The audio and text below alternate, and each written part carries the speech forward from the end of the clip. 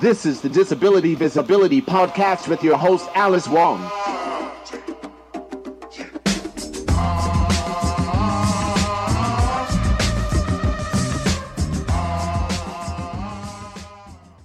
Hey. Welcome to Raw Material, an arts and culture podcast from the San Francisco Museum of Modern Art. I'm your host and podcaster in residence, Alice Wong. This season I'll be sharing 5 episodes from my podcast Disability Visibility, highlighting disabled artists and curators, and connecting them with artworks in the museum's collection. Today's episode from 2020 is all about disabled dancers with India Harville, an African-American queer disabled femme teacher, somatic body worker, dancer, instructor, activist, and educator.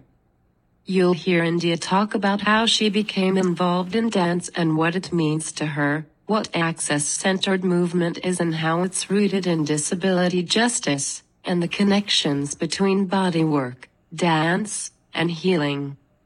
And by the way, you might think I'm a robot, but I'm not.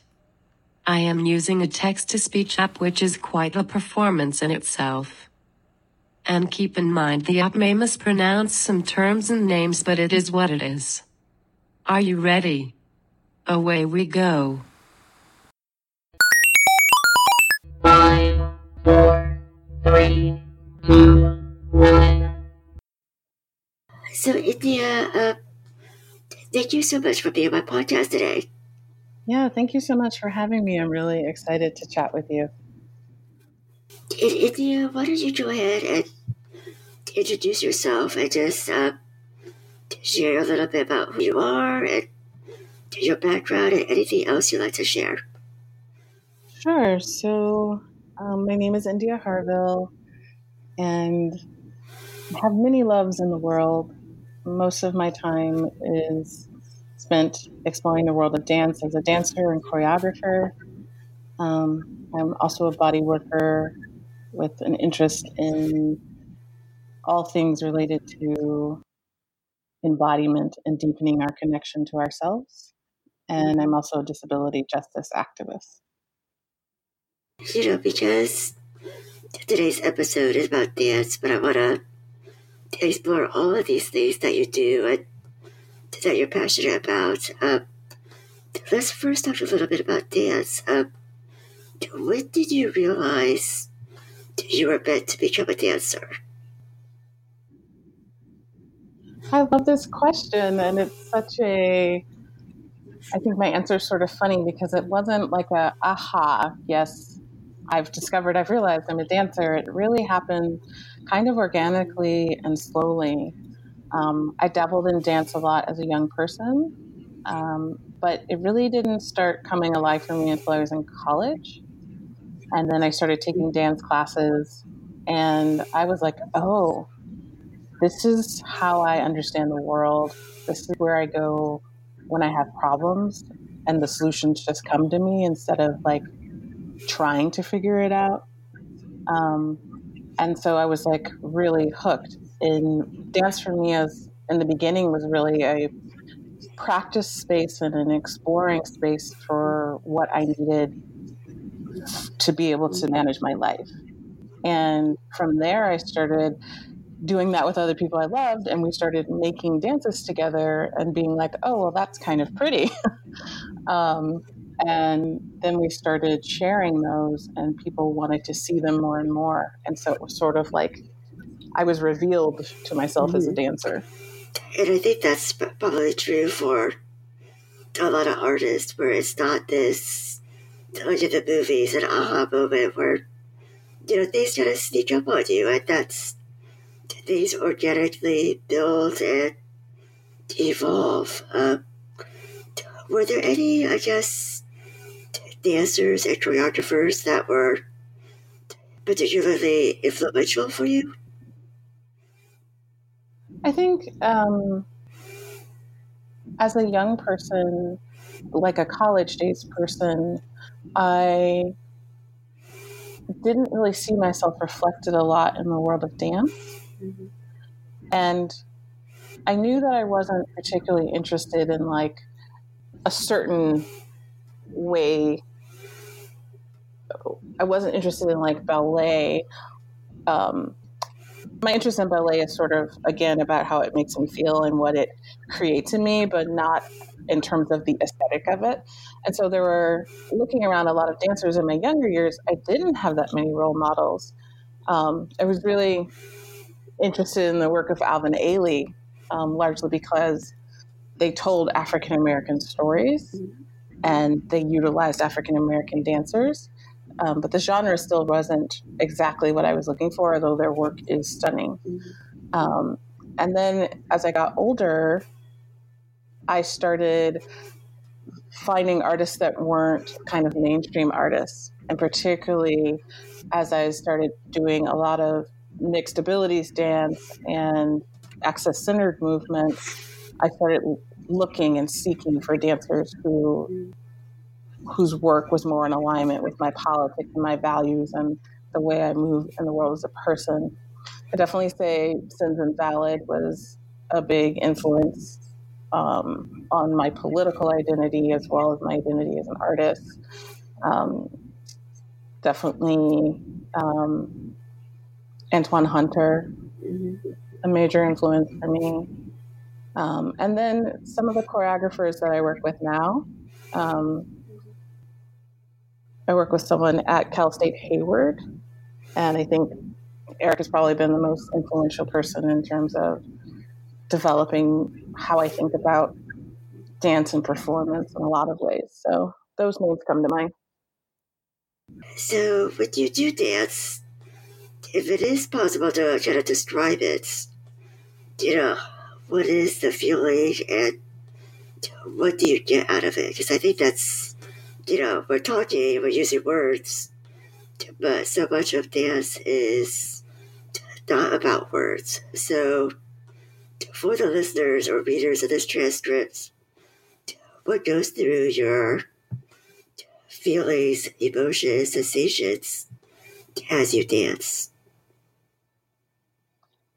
Dance for me feels sort of like a homecoming, like a returning to some core sense of self.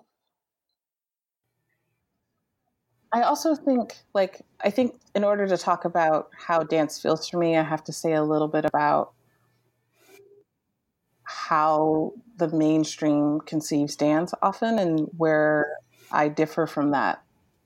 I think capitalism has made everything a commodity and made it so that we think of sometimes dance and singing and many kinds of things as there are people who are good at and there are people who are not good at it. And there are people, and only the people who are good at it should do it. And that's not my framework. And for me, I'm far less concerned with how dance looks and much more concerned with how it feels, what it connects me to, what it helps me resolve, and how it helps me live my life. And I don't think dancing, there's a range of dance. There's the dance that happens in my kitchen when I'm just playing around with my partner, and there's dancing at a club, and there's dancing on a stage. And so there's a wide breadth of what and where dance happens. But for me, I think when I'm dancing, I feel the most free. And I feel like there's nothing can be going on in my life that I can't bring to dance and have some sort of alchemical shift occur where I come out with a different understanding of what I came in with. And that happens very in my bones and in my actual physicality.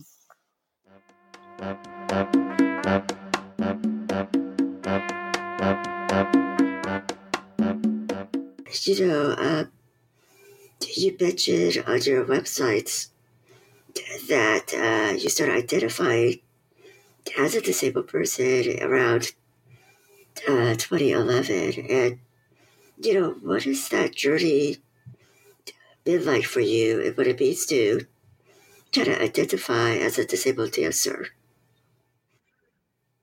Yeah. I think that I was descriptively disabled from very early in my childhood. But I think in a lot of ways, I think the legacy of chattel slavery has really taught, not all, of course, but some segments of African diasporic people to try to minimize anything that's going on with our bodies that could be dangerous. That could lead to us having been sold, could lead to us being murdered, could lead to us not being able to stay with our families. And so I think I grew up in a household where the thought was like, don't claim that, don't lift that up, minimize that as much as possible. And in 2011, I was at a Femmes of Color symposium, and Mia Mingus spoke. And as she was sharing about what it was to be descriptively disabled versus politically disabled, I felt like I was kind of being called to task. I mean, it was a very gentle way that she delivered it, but it really landed for me that I wasn't living inside of a truth of my body in the world in a way that I needed to and wanted to. And I think that slowly started a process of me claiming the realities of my body and being more open and public about it. Mm-hmm. And it certainly has, at times it's been very challenging, I think, inside of some of the communities that I am a member of. And it's also been an important part of my journey. And I think it kind of, ironically, right around that time, my disabilities intensified. And I started using a manual wheelchair. And that opened up, I was paralyzed on my right side for quite some time.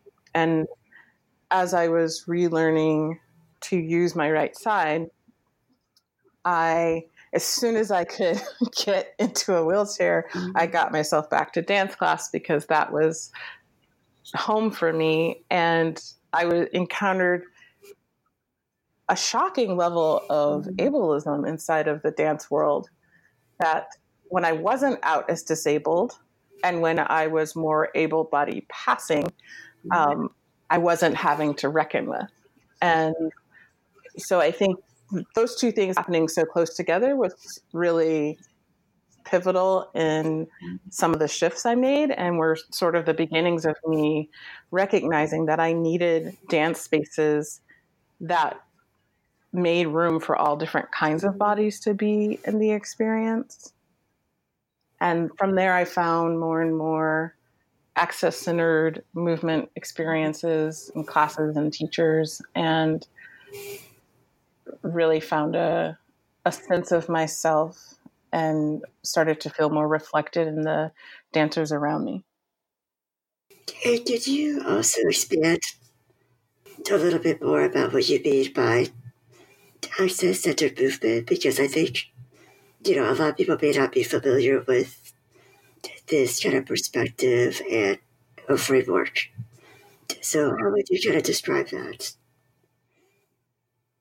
I think that there is a lot of challenge in the world of creating dance that is accessible for more kinds of bodies. And you'll hear terms like mixed abilities dance, which means some people have disabilities, some people don't. You'll hear terms like inclusive dance, which, is trying to include everyone. And why I really like access-centered movement as a framework and as a way of talking about this is because access-centered movement understands it's based in disability justice, and it understands that what we need in order to show up in a space as a group of people is a complex set of meeting our access needs. Sometimes we have conflicting needs at the same time, and we have to get creative in how we can make a space work. Sometimes we're unable to meet a specific need at a stage in the process, and we have to be accountable to that. I feel like access-centered movement centers creating spaces that work for more and more bodies, and understands that that takes time and is a practice that we haven't perfected yet, and that we continue to work on it.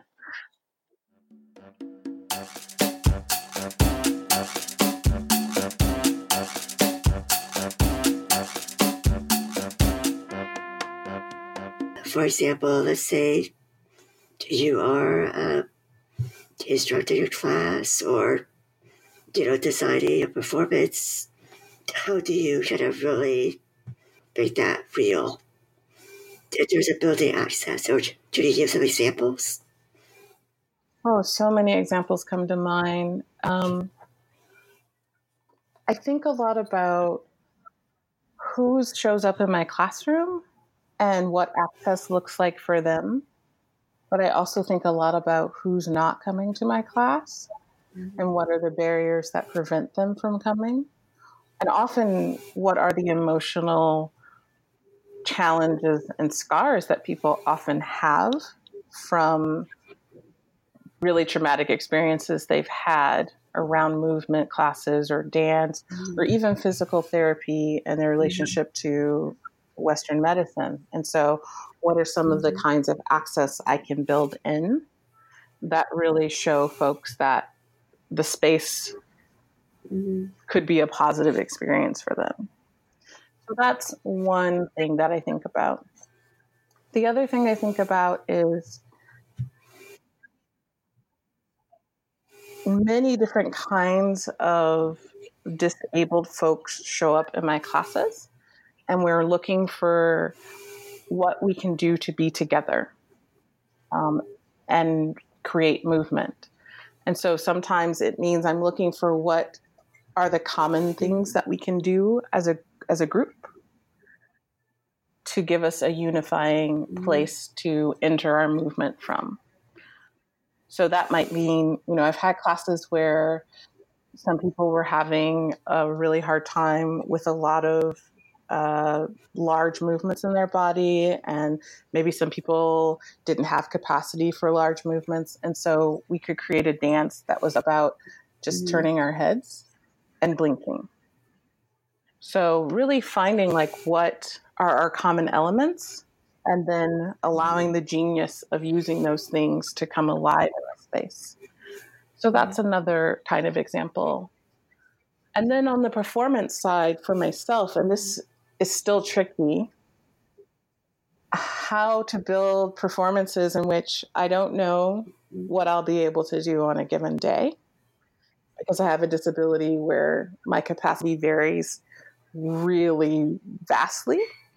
And so designing very open and spacious kinds of choreography or kinds of scores or just the pattern of what's going to happen so that I could do it if I were standing or if I were in a wheelchair or scooter, or if I might even need to lie down.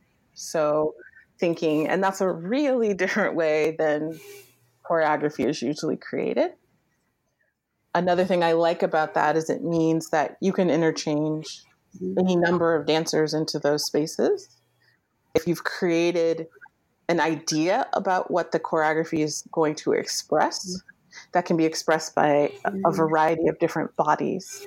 And so that feels really exciting to me. And then inside of performance space, also thinking about what's accessible for the audience and building in all kinds of accessibility. That ranges from things like having the option for folks to have my program in Braille, and maybe having a tactile experience where people can come and touch the set and touch me as I'm moving through aspects of the choreography. So those are the kinds of, those are just some examples, but I could go on and on and on. Yeah, thank you for that. I really appreciate it, because I think, a lot of people still don't, they haven't been to those kinds of performances. So I think that's a really wonderful way to illustrate how performances really can be much more accessible and open to all kinds of people, not just the performers, but, clearly the audience.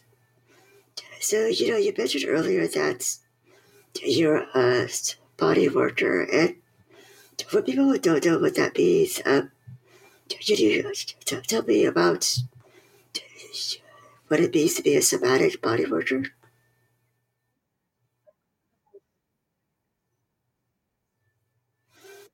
Yeah. Soma is just a fancy word for the body.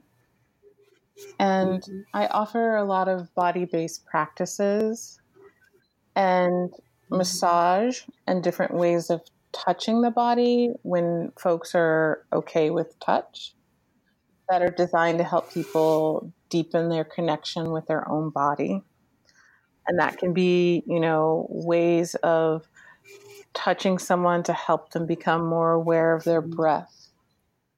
Or it can be touching someone and helping loosen the muscles so that they can feel what it feels like to have less tension in their body. So it's a wide range of kinds of tools that just help people feel more comfortable inside of their body. And working with people for whom comfort in the body is a very slippery slope. It's not always that easy. Yeah, and I think this speaks to the medical industrial complex and, ableism and capitalism, that so many of us are completely kind of alienated from our bodies, or that we're, taught to be, to kind of have a very difficult relationship with our bodies. So, how does your understanding of bodies tie in with performing and dancing? Because clearly your work as a body worker must feed into that, and it goes back and forth as an artist. I think one thing that's really important for me in my work, whether that's making art or doing social justice or dance, is helping people understand that everything their body does is okay. And every way they show up enriches the space and is acceptable. And I think what I love about dance as a way to help people feel that is that it's not just an intellectual conversation or thinking about it. I remember a very pivotal moment for me in a dance training where I was a student and I would have moments where I would have seizures and or paralysis, and I'd be unable to move. And people in the space were learning how to be with me at those times. And I had been in so many dance spaces where that was considered a problem, and I needed to be ushered away and hidden somewhere. And this was the first time where it was considered just what was, and it was considered beautiful and part of the choreography and something to be with. And that was such a healing moment for me, because that wasn't something I was even always able to do for myself. And I still struggle with it sometimes. But to have that experience be something that happened at a cellular level that my body felt was really different than intellectually talking about it. And I think that that's one of the medicines for me of dance. And I think that's even true to me at the level of social justice. So there's a lot of times where we have these intellectual frameworks and we have these ideals of what we want to be living into, but we're not as skilled at embodying them and being them with each other.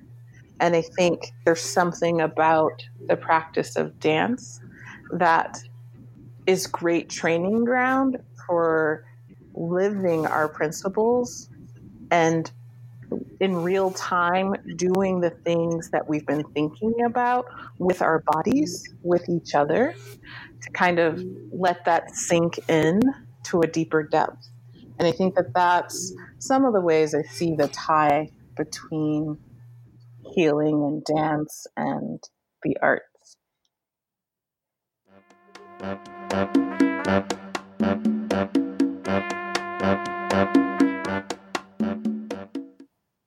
And, we're talking in January 2020. It's a new year. It's a new decade. As we wrap up, I want to ask you, I guess, a final question. It's, what are you looking forward to in the coming years for yourself, just, personally and, professionally? Like, what are some of your ambitions, your dreams, your goals that you'd like to share with us? Yeah, I have to just say, I'm so grateful that you interviewed me, because sometimes I say these things and then I realize, like, oh, I need the reminder. 2019 was a challenging year for me, and I've been grappling a little bit with what does it look like for me to be a dancer in this place of very, very limited capacity right now. And this conversation is making me realize, like, oh, there's a lot of things I'm excited about. I'm really interested in choreographing with other folks and choreographing group work, which I think is sort of my growing edge.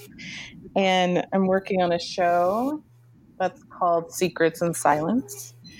And it's developing at the pace it develops. It may not come out in 2020, but I'm really excited to be looking at how to develop choreography at times when I can't dance physically. So is it imagining the choreography? Is it having someone else move the choreography on my behalf? So I'm in some interesting inquiries for myself, and I'm excited to be exploring those things. And I think personally, I have a lot of dancers in my life who are in deep mourning because they can't move the way they used to move.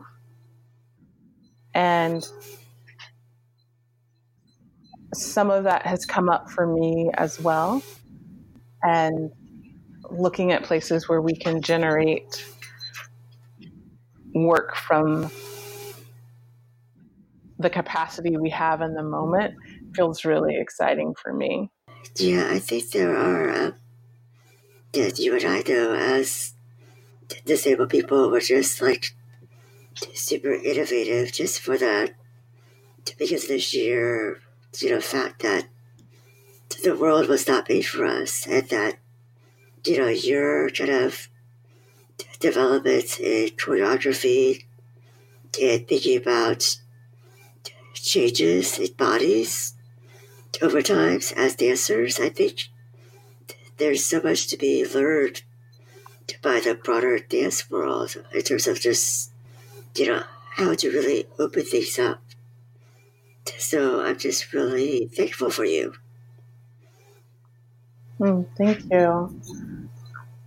I think that there's so many dancers who come to me who work in really able-bodied spaces who say to me, oh, I really don't hear very well, and there's not a lot of space for me to talk about that, or, I'm aging and there's not a lot of conversation about what it is to be an older dancer. And I think oftentimes disability justice and those of us working at these intersections have real tools and real experience to offer back.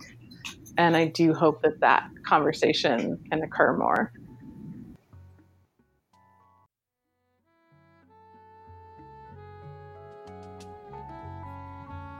For more art that explores embodiment, be sure to visit SF MoMA's second floor.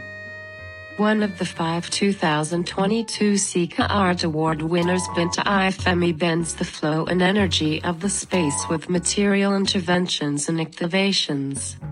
The immersive installation is an extension of Ifemi's work in reclaiming spaces for Black and Indigenous art and joy. Another artist that explores embodiment is Yinka Shonabare, and the connections are fascinating. Harville works in embodiment by fostering a sense of the body as a vehicle for growth and transformation. Shonabare, who is disabled, works on cultural hybridity and maintaining traditions under colonialism by giving them literal human form. Explore these works and more in the museum's second floor galleries, free of charge during all open hours. Visit Raw Materials landing page for additional links to related works of art. While you listen along this season, please note that artwork locations can fluctuate. Be sure to log on to the SF MoMA website to check out what's on view when you stop by. This episode was written, hosted and produced by me, Alice Wong. Text transcript by Cheryl Green. Theme music by Wheelchair Sports Camp. See you on the flip side. Still the same, I'm like, nah, boo, hush. Give me some confidence, now I got too much. The inspirational porn star. Oh, my cute wheelchair costs as much as a sports car. Look, we got enough problems, no need for you to call a cop who can't solve one. 'Tis the season, get a job.